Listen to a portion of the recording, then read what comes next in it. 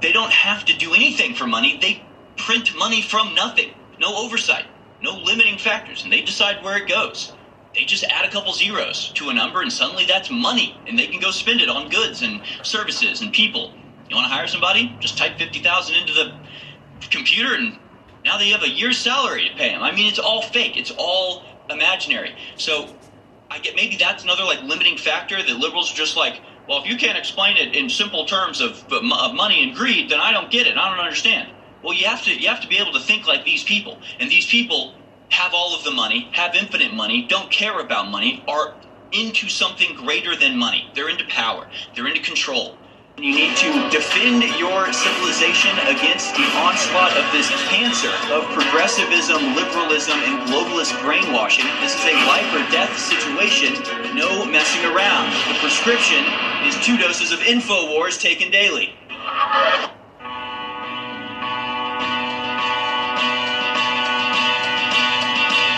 You're tuned in to the American Journal with your host, Harrison Smith. Watch it live right now at band.video. All right, folks. A lot of problems. A lot of problems that we're dealing with. A lot of problems affecting us in our daily life. A lot of money being robbed from us directly out of our pocket by the increasing inflation. It doesn't affect the ultra-rich, doesn't affect the ultra-wealthy. They gain from it, but for the average American, you're feeling it at the pump, you're feeling it at the grocery store, maybe canceling vacations or having to pull your kid out of private school. You know, major life changes that have compounding impacts the longer it goes on. But you know, they don't care. They brought this about on purpose. They did this on purpose. They're crashing the economy on purpose because they have a better plan in place. The economy as it stands now, with people having cash and being able to simply buy and sell without minute oversight and permission from some central authority, it's all very messy.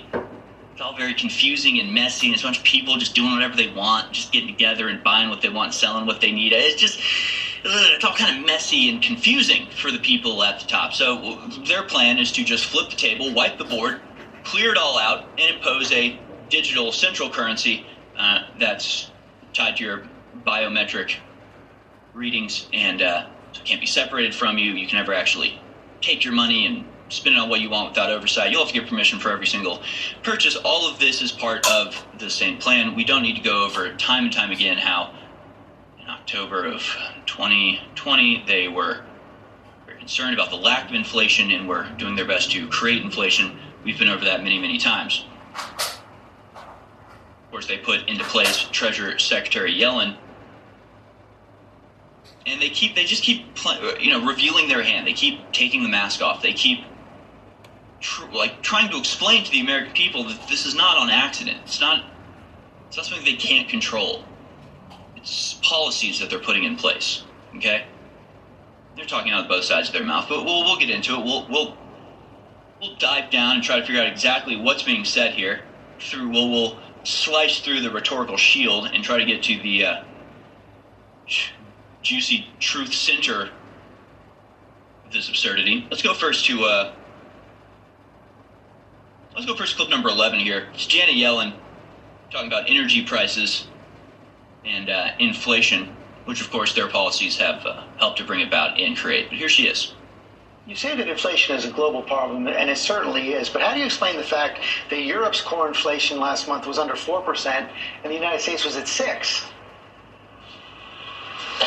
So, energy prices spillover is really half of inflation, food and energy, and there is spillovers because energy is an important input into almost everything in the economy.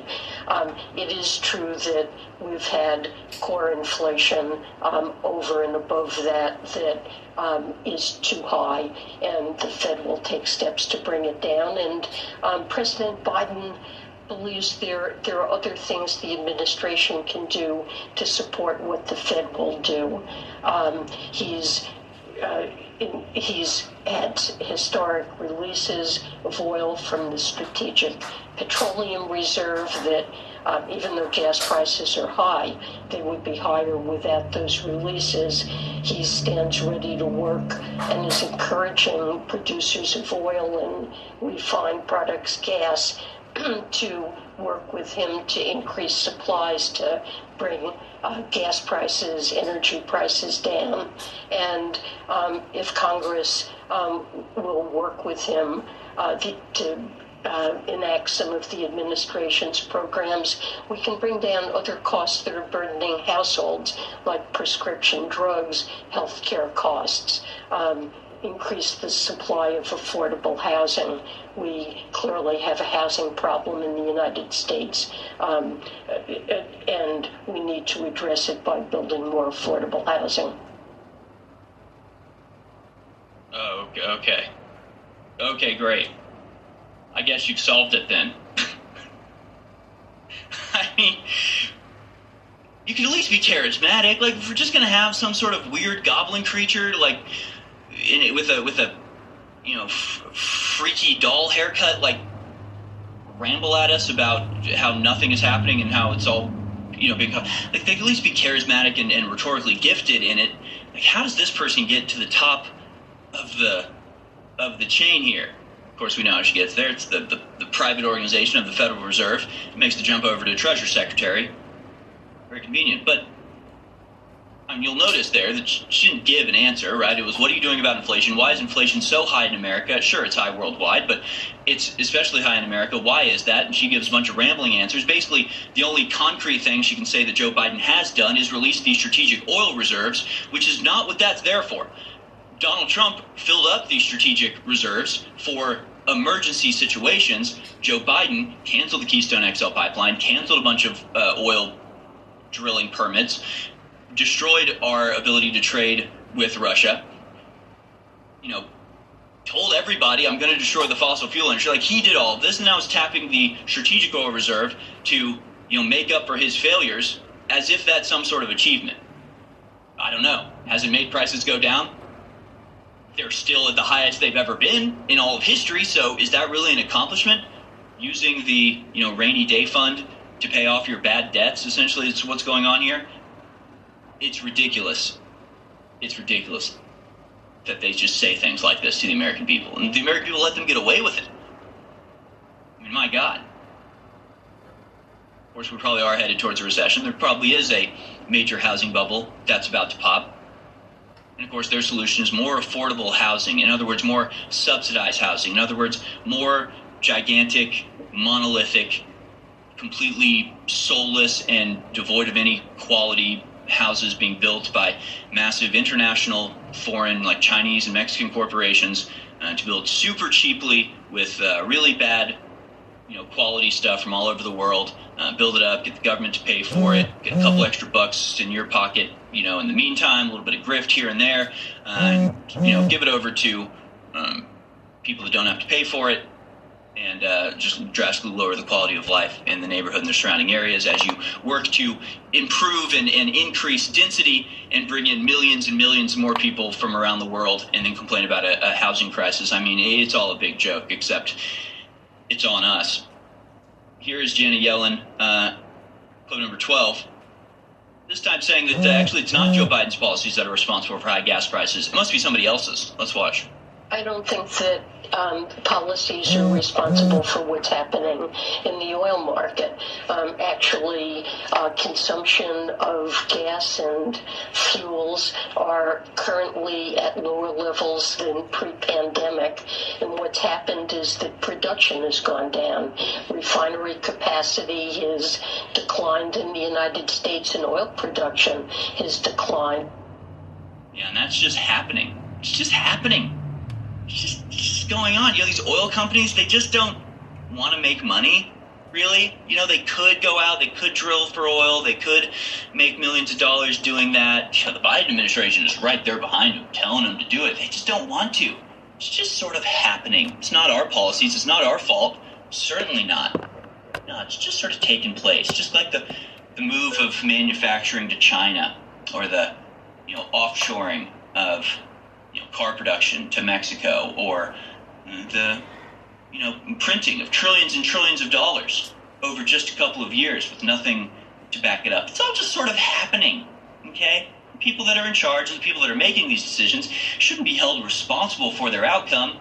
They just are sort of doing whatever. And then whatever happens, and nobody's in charge, and nobody cares, and nobody, has any foresight or ability to, even consider the obvious implications of the policies that they're implementing. It's all just sort of happening. It's not a consequence of policy. There's not anything they can do about it, and they're just going to keep doing what they've been doing the entire time.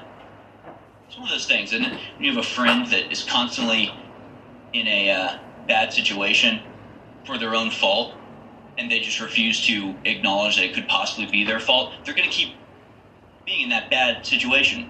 So this is what we like to call a T-ball, right? It's just sitting there ready for the Republicans to hit it out of the park by actually making economic arguments that could fix things, but they don't seem interested in fixing anything either, because they're also making bank from this. It's all coordinated. It's all on purpose. There's a headline that I didn't print, but it was a poll with liberals and conservatives polled, and they found that liberals tended to just not read news that made them upset. They didn't read bad news because they couldn't handle it emotionally, and just wouldn't read it, wouldn't look at it, wouldn't listen to it. It's reflects a childishness in the mindset of a lot of these people. There's a lot of interesting through lines you can find between liberals and conservatives, like there's the prisoner's dilemma thought experiment that was created, I think, in the 60s or 70s, and they found that you could basically tell whether someone was conservative or liberal off their response to that. It has to do with whether you accept a plea deal or whether you risk tattling on your co-conspirator, and you get 10 years if you don't tattle, blah, blah, blah. It's like a either or sort of thing. You can tell what people are going to pick based on whether they're liberal or conservative, and that one has to do with whether you trust another person. So liberals were willing to trust the other person, right? The thought experiment, the prisoner's dilemma, you and another prisoner are implicated in a crime, another suspect, I guess, are implemented in a crime, and basically it's like if you both stay silent, then you both get the maximum amount. If one of you talks but the other one doesn't, then only you get the maximum. And so it's about whether you, it's called min-max theory. You want to minimize your maximum losses and maximize your minimum gains. It's game theory. It's all tied into psychological operations. It developed the Rand Corporation and ARPA, and these are all thought experiments they do. But the point is that the conservatives basically wouldn't risk it. They wouldn't trust the other prisoner to do the right thing and benefit both of them. So the conservatives would choose the option that wasn't the best option necessarily, but it was the safe option regardless of what the other person did, because they just didn't trust the other person to do the right thing. Liberals, however, were willing to risk the greater jail time with the assumption or the belief that the other prisoner would do the same thing.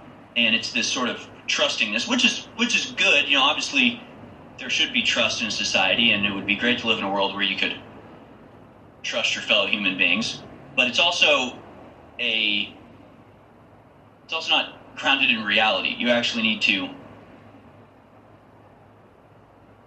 protect yourself and be suspicious of other people. And if they prove to be worthy of trust, then you trust them. Great. You also keep in the back of your mind, things could change at any minute. And so I think, there's an aspect of that when it comes to even being able to understand what's really happening at the highest levels of world government at this point. Because there's something deeply psychological, and I don't know if it's fear or if it's naivety, that liberals just trust these people. They just refused to believe how bad it really is. And so, of course, it would seem absurd. When you look around, you see the economy collapsing, you see inflation out of control, you see baby formula can't be found, and the food crisis is going to get really bad. And it's just terrifying to some people to believe that this could be on purpose, that people could be doing this purposefully, by design, with the intended consequences that we're now experiencing. It's too much for some people. They cannot allow themselves to believe that, because then they'll have to not trust the people in charge, and that's a terrifying concept, so they just don't do it. They just refuse to believe that the people that are obviously doing this are the ones doing it. I mean, it's sort of destroying our country at this point. Like, you would just wake up and realize that the people who tell you they're going to do something and then go do that thing, that it's not like an accident, or it's not like they're just trying their best and failing. Like, no, they're doing this on purpose. So obviously the question that these people can't seem to fathom is, why would they want to do this on purpose? Why would they want to collapse the economy? Why would they want to cause so much widespread suffering? I guess liberals are just like, well, I don't want people to suffer, so they must not want people to suffer either. No, they don't care. That's the thing. See, liberals get it if it has to do with money. If you go, well, oil companies just love money, so they're going to pollute the earth. They're like, the oil companies are so evil. They're so evil. They love money so much. Do you not understand that these people digitally print money, meaning they have all of the money, meaning money is nothing to them? Do you ever have the Rosebud cheat on Sims? Type Rosebud 01. They give you $1,000. You just hit enter, and suddenly you have to. Like, that's how their real money works. You get that, right? They don't have to do anything for money. They print money from nothing. No oversight, no limiting factors, and they decide where it goes. They just add a couple zeros to a number, and suddenly that's money, and they can go spend it on goods and services and people. You want to hire somebody? Just type 50,000 into the computer, and now they have a year's salary to pay them. I mean, it's all fake. It's all imaginary. So I get maybe that's another like limiting factor that liberals are just like, well, if you can't explain it in simple terms of money and greed, then I don't get it. I don't understand. Well, you have to be able to think like these people. And these people have all of the money, have infinite money, don't care about money, are into something greater than money. They're into power. They're into control. They have placed themselves at the top of the societal pyramid, and it's a self-aggrandizing sociopathy that drives them. Not love of money, not greed, but control and power. And that's what they're after at the end of the day. And they have all of the money, so I guess this makes things a little bit more complicated, and liberals in this country incapable of comprehending how this is actually coming about. But of course, the answer to why they would want to collapse things is not particularly complicated. You don't even have to speculate. In fact, they give you the answer. They tell you why they're doing this. All you have to do is listen to their secret little meetings or interview them on television. Let's go down to clip number 18. Here's Powell talking about the rapid changes taking place in the monetary system. Once again, it's just happening. These rapid changes just taking place. Let's see what he has to say about these crazy changes taking place that nobody controls or is designing. Let's watch. Looking forward, rapid changes are taking place in the global monetary system that may affect the international role of the dollar in the future. Most major economies already have or are in the process of developing instant 24/7 payments. Our own FedNow service will be coming online in 2023. And in light of the tremendous growth in crypto assets and stablecoins, we are examining whether a U.S. central bank digital currency would improve upon what is an already safe and efficient domestic payment system. As our white paper on this topic notes, a U.S. CBDC could also potentially help maintain the dollar's international standing. So that's the point. That's the point right there. The point is to create a central bank digital currency for which they have total oversight, total control, total surveillance, and total, they'll be the final word on whether you can make any purchase at all. I mean, they will have control over the population at a transactional level where they can deny you anything they want, and they can track you anywhere you go, and it will be impossible to avoid this system of control and surveillance and manipulation, because there will be no cash, because we'll all be digital. And they've laid this out, and that's what the World Economic Forum gatherings were about in Davos. That's what the World Government Summit was about, and they said this will be the control mechanism by which we rule, the digital currency. So that's why they're collapsing the dollar, and they're doing it in a way that will assure they can bring about the new system they desire that has more control and more oversight by them. Ladies and gentlemen, In the last 30 months, we've witnessed the globalists hit humanity and hit humanity extremely hard.